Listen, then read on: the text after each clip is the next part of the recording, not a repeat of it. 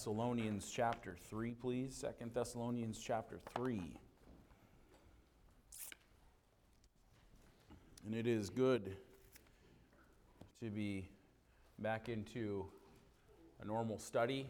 We've been in this book for quite some time, and of course working our way through all of the Pauline epistles in the New Testament, and that's years and years and years worth of studies, of course, but it's good to be back once you've had a break from it for a little bit. And so we find ourselves in chapter 3, and our text tonight is going to be verses 1 and 2. So you follow along as I read. The Bible says, "Finally, brethren, pray for us, that the word of the Lord may have free course and be glorified, even as it is with you, and that we may be delivered from unreasonable and wicked men, for all men have not faith." We're going to talk tonight specifically about what Paul asked of the church in Thessalonica. He said, "Finally, brethren, pray for us." And we'll unpack these verses here as we go. But we're going to talk about prayer's potential here tonight using these two verses. And let's just ask the Lord to bless the preaching of His Word, and we'll make some applications. This is very relevant, very, very relevant passage of Scripture. And I just got to tell you, it was an encouraging study for me today that just really blessed my soul and encouraged me and challenged me. And I'm going to try to convey that here to you tonight, all right? So open your heart to the Word of God and take it in and ask the Lord to teach you as well, all right? Let's pray. Heavenly Father, would you use your Word in our life? And Father, I pray that we would have the heart attitude to receive it as it is in truth. The Word of God, not the words of men. And I pray, Lord, that you would use it to shape our lives.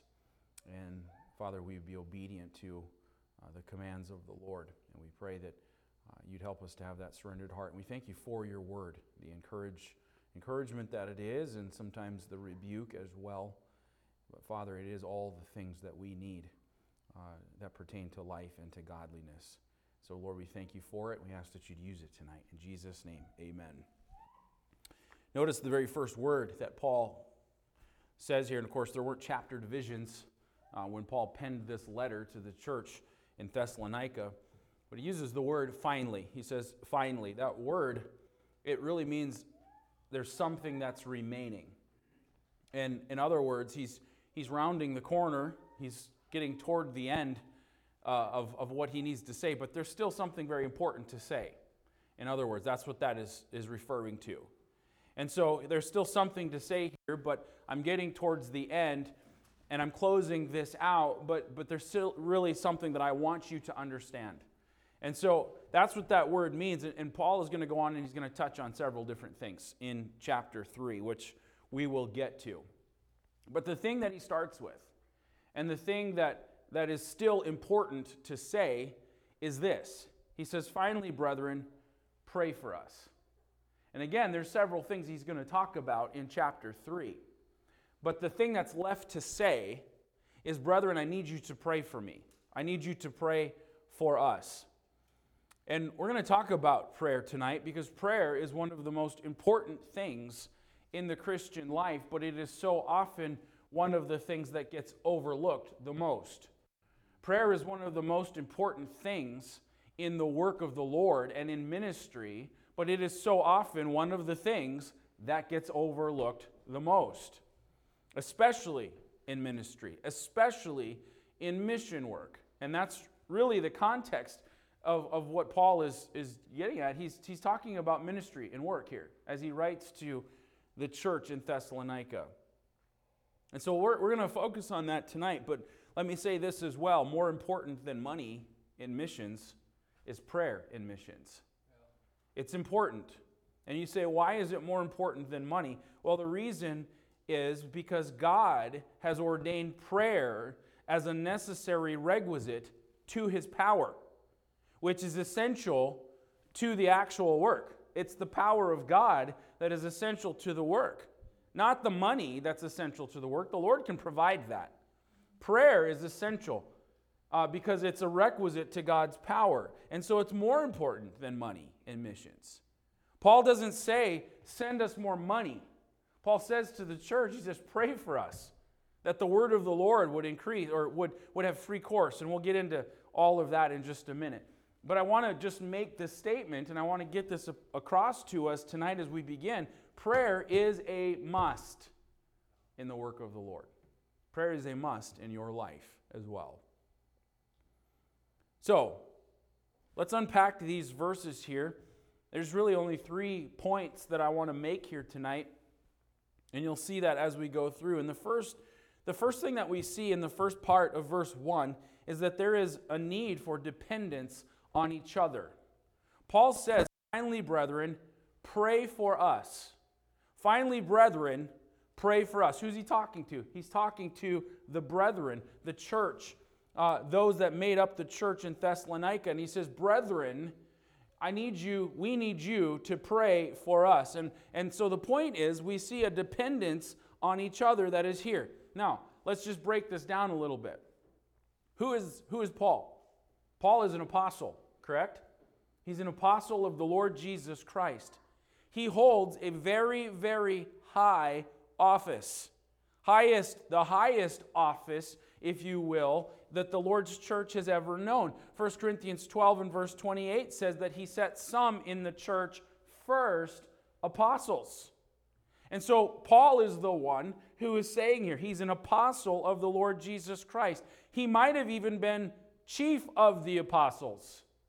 If you judge based on what the Lord used him to do in ministry, if you judge based upon how much of the New Testament was written by him, how much of the New Testament the Lord used the Apostle Paul to pen, he could be possibly the chiefest of apostles. The point is that he held a high office. The Lord used him to do wondrous and amazing things. And yet, this man says, I need you to pray for us. You following this? He needed them, the church, all of those who made up the church, including the young men, including the ladies, including children. Paul said, I need you, brethren, to pray for us. Now, I want to make an application here because this reinforces for us 2 different things. And I want you to turn to 1 Corinthians chapter 12 in order for us to look through this. We're talking about a dependence on each other. It's the Apostle Paul who says, I need you to pray for us. And it reinforces for us 2 different things. The first thing that it reinforces for us is that there is nobody who is better than another in a church. There is nobody who is better than another in a church. Now look at 1 Corinthians 12 in verse 13. For by one Spirit are we all baptized into one body, whether we be Jews or Gentiles, whether we be bond or free, and have been all made to drink into one Spirit. In other words, under the administration and the leadership of the Holy Spirit of God, we are baptized into this body or this church in this particular place as it has pleased the Lord. It is under the direction and the administration of the Spirit of God that every single one of us are where we're at. So then he says, for the body is not one member, but many. If the foot shall say, because I am not the hand, I am not of the body, is it therefore not of the body? And if the ear shall say, because I am not the eye, I am not of the body, is it therefore not of the body? If the whole body were an eye, where were the hearing? If the whole were hearing, where were the smelling? But now hath God set the members, every one of them, in the body, as it hath pleased him. And if they were all one member, where were the body? But now are they many members, yet but one body. And the eye cannot say unto the hand, I have no need of thee, nor again the head to the feet, I have no need of you. Nay, much more, those members of the body which seem to be more feeble are necessary. And those members of the body which we think to be less honorable, upon these we bestow more abundant honor, and our uncomely parts have more abundant comeliness. For our comely parts have no need, but God hath tempered the body together, having given more abundant honor to that part which lacked, that there should be no schism in the body, but that the members should have the same care one for another. And whether one member suffer, all the members suffer with it. Or one member be honored, all the members rejoice with it. Now ye are the body of Christ, and members in particular. And so Paul says here in this context, he says, under the administration of the Spirit of God, each of you are here. Verse 18 says, it is God who sets the members in the body as it hath pleased him. He says in verse 21, he says, and the eye cannot say unto the hand, I have no need of thee, nor again the head to the feet, I have no need of you. In other words, there is not any one part of the body that is better than another part. All are necessary.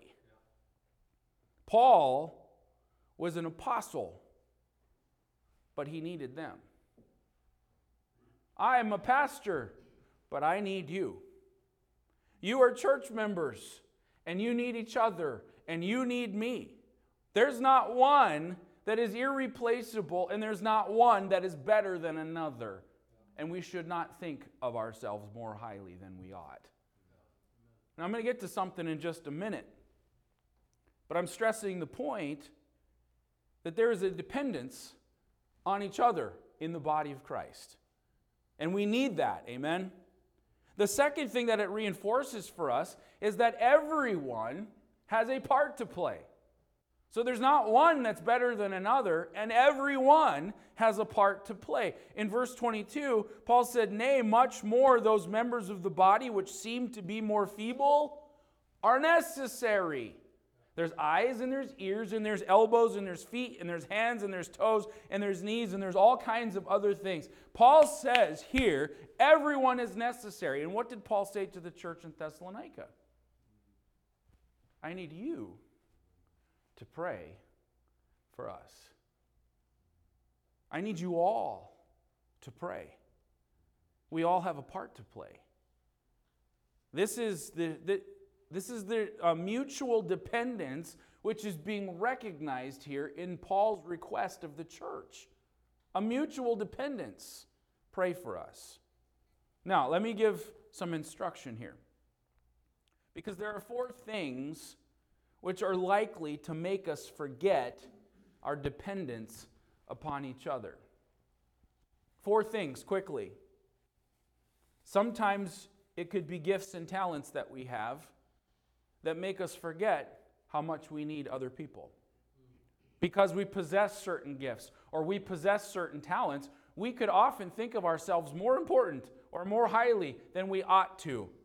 Because other people don't have the same position. That's another thing. Position is another thing that can sometimes cause us to forget how much we need each other. That means social standing.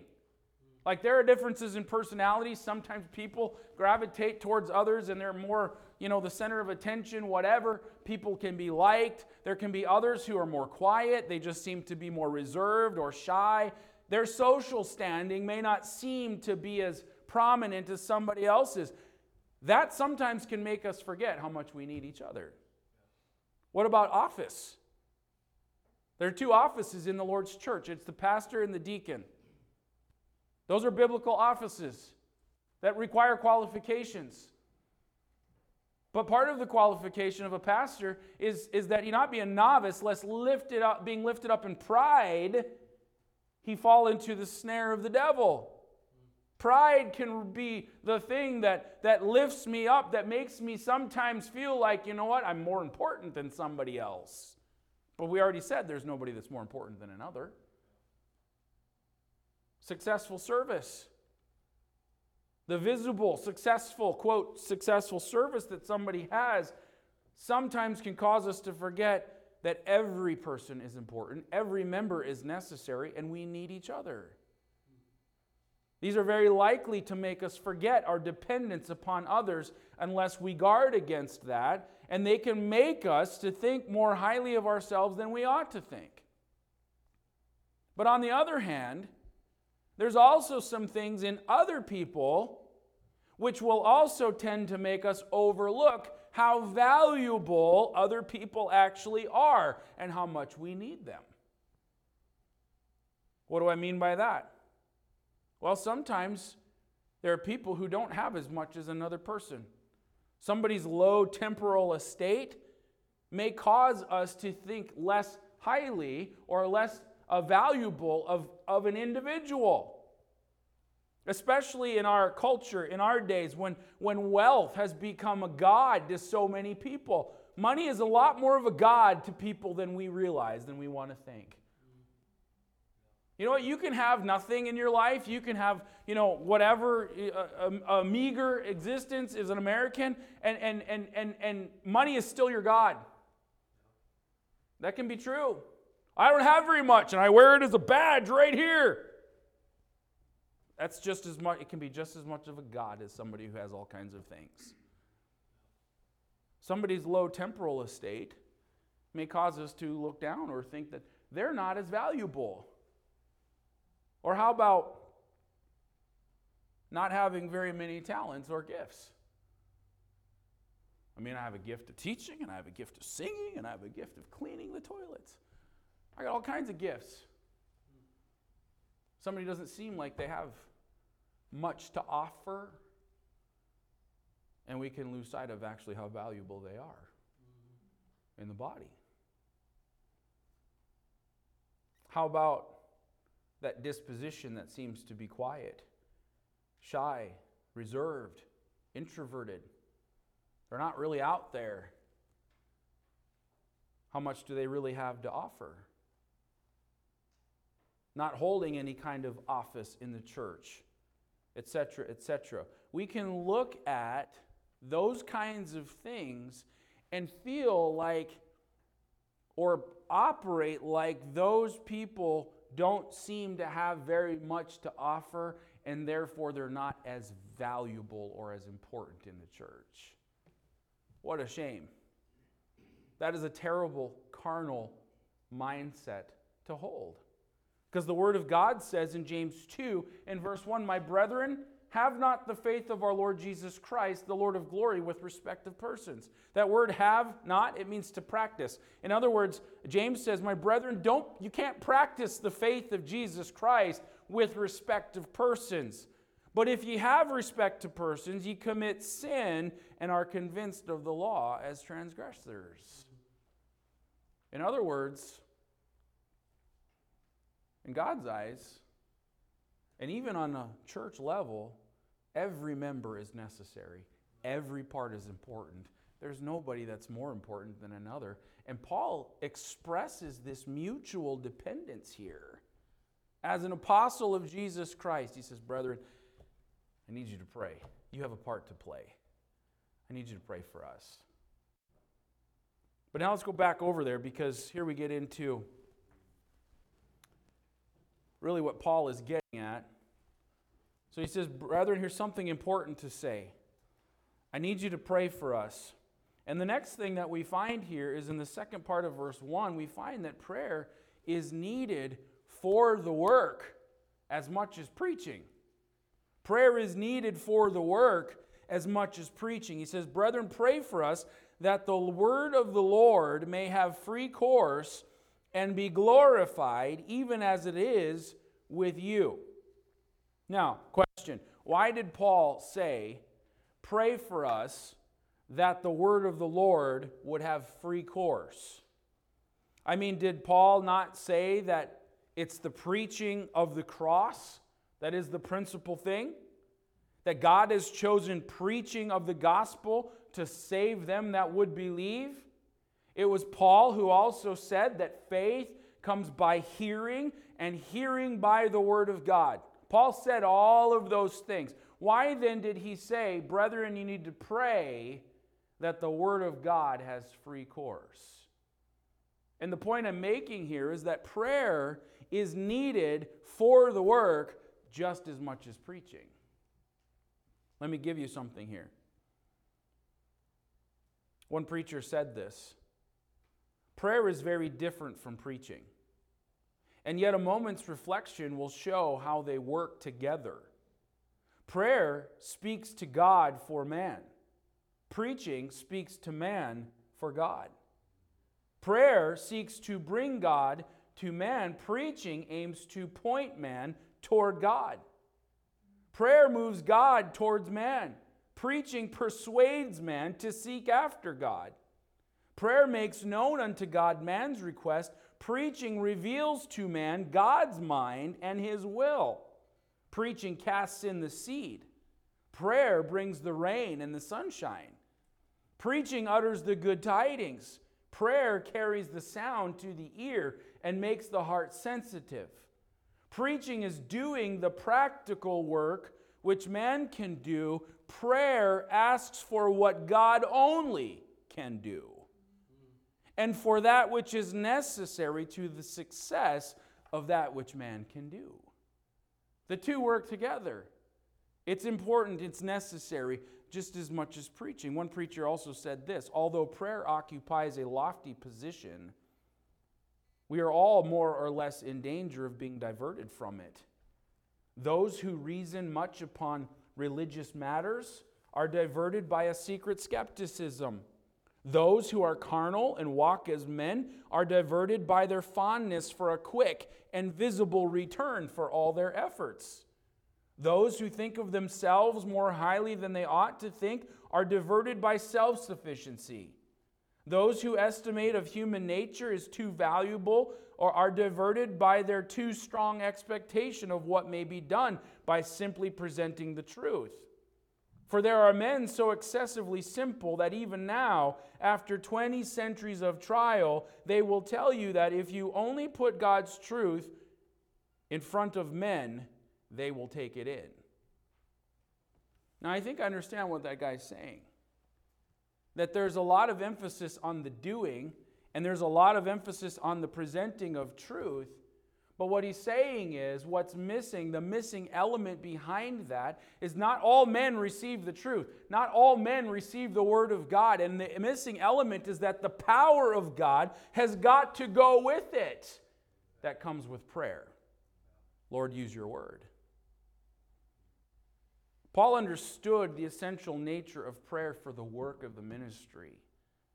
And everybody had a part to play in that. And so Paul said, brethren, pray for us that the word of the Lord would have free course. And so Paul is asking the church, play your part in this.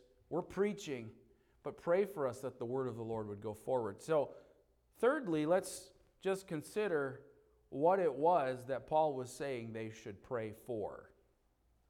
Finally, brethren, pray for us that the word of the Lord may have free course and be glorified, even as it is with you, and that we may be delivered from unreasonable and wicked men, for all men have not faith. What was it that Paul said you should pray for? First of all, he said you need to pray that the gospel gets out. Pray that the word of the Lord may have free course. Pray that the gospel gets out. That phrase, free course, it was a word that was spoken of those who would run in a race. And it carries the meaning of being unhindered or being weighed down or unimpeded. And the language that Paul is using here was derived from the public races or the Grecian games. And it makes sense that Paul would use that analogy or that language, because Paul probably wrote this letter to the church from Corinth. Now, if you look at the bottom of your, I don't know, some people's Bible may not say this, but mine says the second epistle to the Thessalonians was written from Athens. But there's really good reason to believe that Paul actually wrote this from Corinth. But whether that was Athens or whether it was Corinth, the Bible tells us in Acts chapter 18 and verse 1 that Paul went from Athens to Corinth. So that's when this epistle was written, right in that time frame. And what I'm saying is, whether it was in Athens, whether it was in Corinth, Paul on his way from Athens to Corinth would have passed along the isthmus where the Grecian games would have been celebrated. And I did some reading about this, and apparently on that roadway that was between Athens and Corinth, Paul would have seen stadiums. He would have seen theaters. On the sides of the road, they would put these statues of games winners. And Paul would have easily seen all of these things as he's walking this road where the Grecian games would have been celebrated. He would have seen the very trees where the corruptible crowns that Paul talks about, those who run and who endure, they do it for a corruptible crown, but we in an incorruptible. He would have seen all of those things. And what he's saying here is he's speaking of the word of the Lord like a racer who's running without impediment, or like a chariot that didn't have drag on his wheels. He's saying, brethren, pray that the word of the Lord goes forward, not weighed down, unimpeded, unhindered, that it goes speedily along. That's what he's actually saying. So let me ask you this question. Is that how you pray in our ministries? How about the native ministry? Do you pray for this with our native ministry, that there are no delays in the word of the Lord, that there's no return to sender on the envelope, that the word of the Lord is unimpeded as it goes forward? What I'm getting at here is we can do all the work and we can do all the labor and we can fold things and we can stuff things and we can stamp things and we can send them out. But what is the missing element sometimes? Prayer. You understand what I'm saying? We can do the work, and we need to do the work. But prayer is part of the work, and everybody has a job to play. Everybody has a job to do. The job's not done simply because we fold something and put it in a packet. We need to pray that the word of the Lord goes unimpeded, that it has free course, and the gospel gets out. Do you pray this way for Brother George in preaching the gospel? For those who carry it? That they would have boldness, that they would have opportunity, that the door would be open and they'd be able to boldly preach, and the gospel would have free course? How much time do we give, brethren, to actually praying for the work, for the ministry, for the gospel to get out? Look at Colossians chapter 4.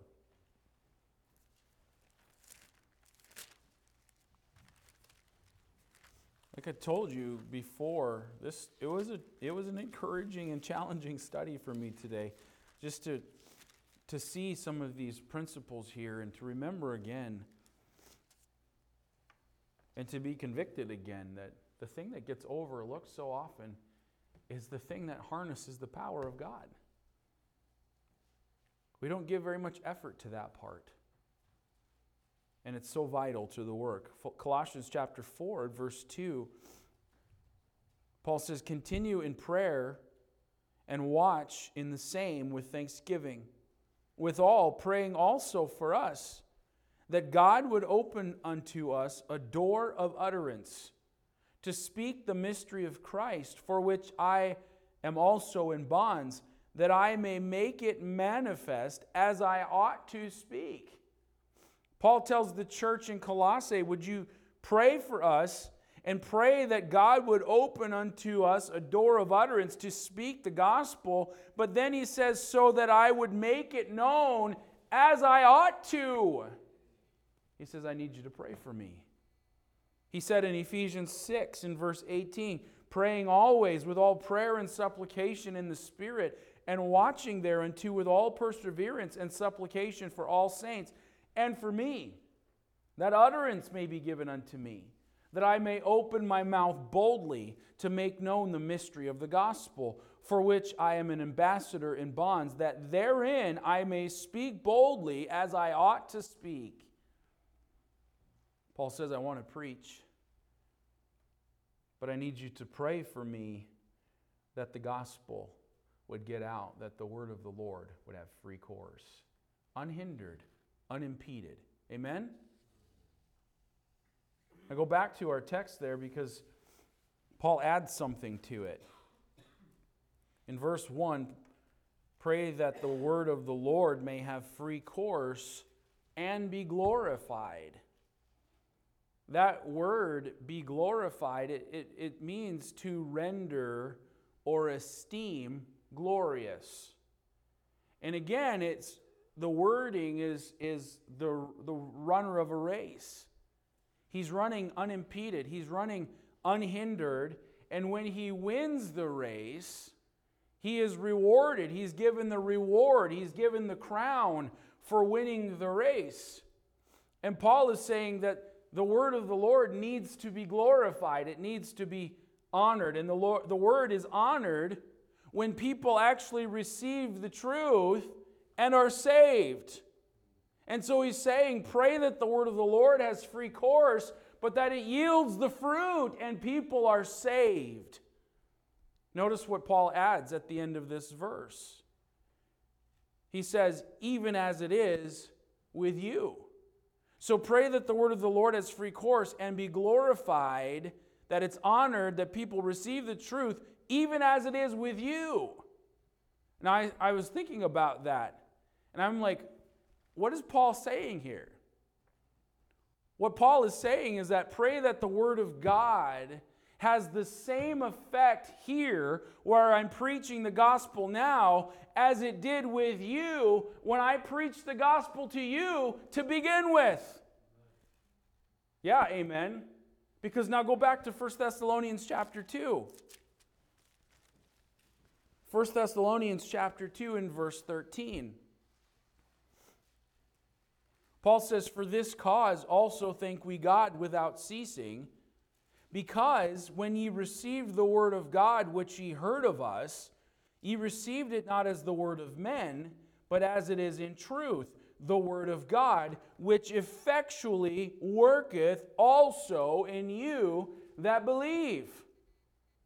I want you to notice here, Paul is glad in this verse. He says we're thanking God without ceasing, and the reason is because you received the word of God, which you heard of us. You received it not as the word of men, but as it is in truth, and that same word of God worked effectually in you.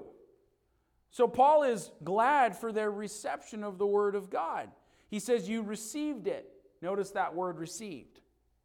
The first one, it's used 2 times in this verse. That word received means outward, external listening. It means to learn. So in other words, when Paul came and preached there, he says that you received it. This was the outward listening, the learning.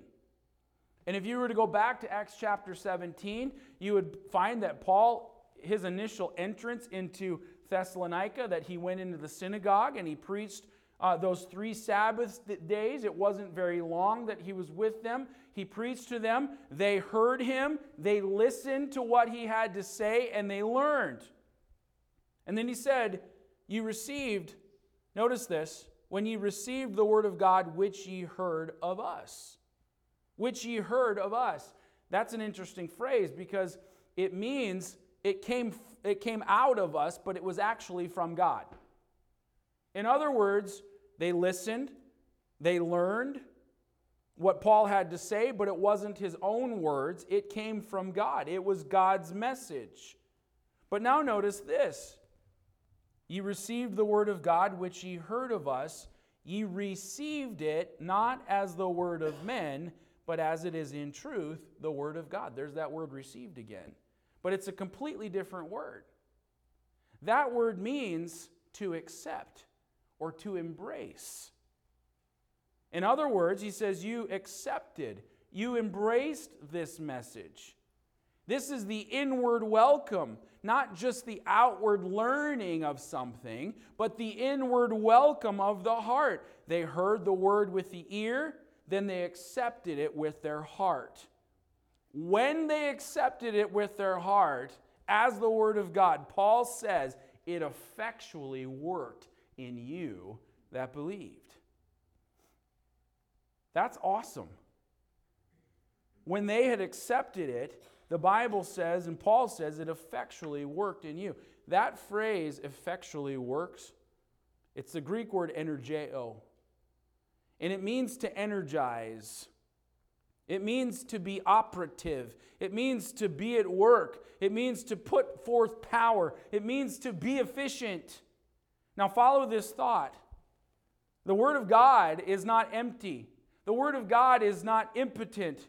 It's not like just the words of men. It's something that is effectual in its working. It's something that is supernatural in its working. And let me just follow along with this thought here. Again, the word effectually is the word energeo. It's a verb that shows action. And when this word is used in the New Testament, it's almost always used to refer to supernatural action. And most often to God's supernatural action. For example, in 1 Corinthians chapter 12 and verse 6, Paul says there are diversities of operations, but it's the same God which worketh all in all. That's the same word, energeo. In other words, all of you believers, whatever is going on in your life to the good of God, for the good of God's glory, it's God who is working in you. Philippians 2:13, for it is God which worketh. It's the same word, energeo. It is God which worketh in you both to will and to do of His good pleasure. So this verb effectually or energeo primarily refers to God who is at work. And so the Word of God, by the power of God, is supernaturally performing its work in you that believe.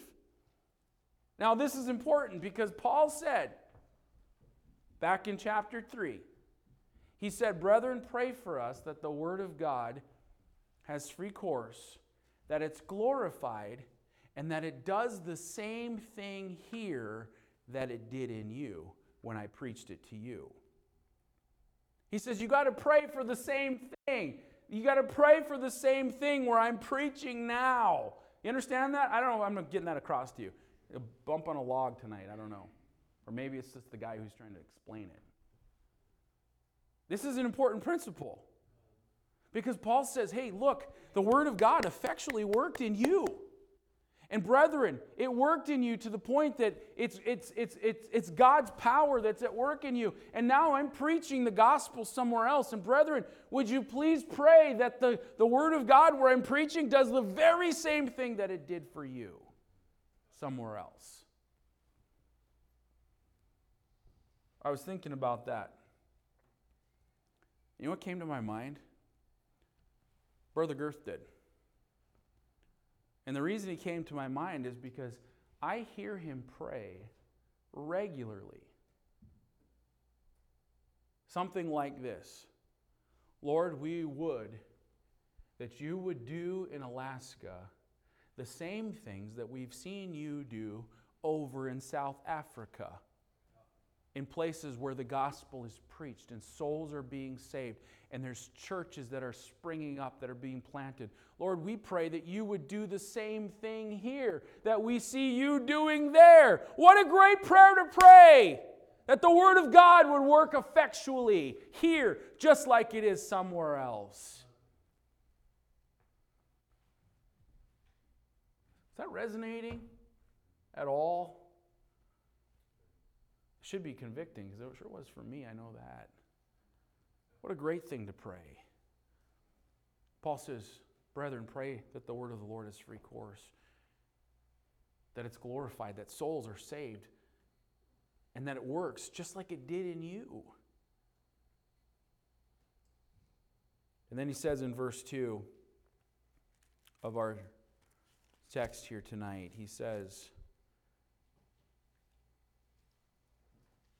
and that we may be delivered from unreasonable and wicked men, for all men have not faith. These are the things that they should pray for. Delivered from resistance.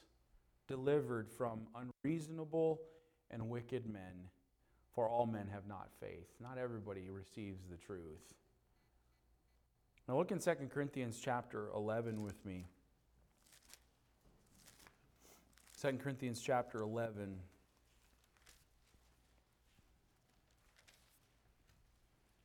In verse 23, Paul says, "Are they ministers of Christ? I speak as a fool. I am more. In labors more abundant, in stripes above measure, in prisons more frequent, in deaths oft. Of the Jews 5 times received I 40 stripes, save one. Thrice was I beaten with rods. Once was I stoned. Thrice I suffered shipwreck. A night and a day I've been in the deep, in journeyings often, in perils of waters, in perils of robbers, in perils by mine own countrymen, in perils by the heathen, in perils in the city, in perils in the wilderness, in perils in the sea, in perils among false brethren." Notice how Paul talks a lot about the persecution that he faced, but much of it here is really due to the fact that he was preaching the gospel. He said, in stripes, in deaths, imprisonment, beaten with rods, stoned, several things here. Paul faced a lot of resistance for preaching the gospel. It really does make sense that he would say, "Brethren, I need you to pray that we would be delivered from unreasonable and wicked men." There are those who despise the truth and who'll do anything that they can do to stifle the message of the gospel. Those are Satan's servants. There's resistance when we attempt something for the Lord. It shouldn't be a surprise that when we attempt to do something for God, that there's resistance that comes with that. I was just talking to Pastor Humphrey just the other day, and we were remembering that that we tried to get on to the radio station so we could preach the gospel, and it looked like things were going really well. It looked like things were going to fall right into place. Then all of a sudden, there were unreasonable men somewhere who shut the whole thing down. Why? Well, we don't know why. We'll trust the Lord with it, but more than likely, the gospel was going to be preached, and the devil didn't want that to happen. You think about somebody like our own evangelist. He's been kidnapped. He's gone through all kinds of things that we have never experienced, all because of trying to preach the gospel. I think of men like Brother Kuzel. Remember, he was attacked and his arm almost cut off with a machete. And we could probably talk about many other things where the servants of the Lord face resistance in their labor and in their work simply because they're trying to preach the truth, the gospel. And Satan doesn't want it to go forward.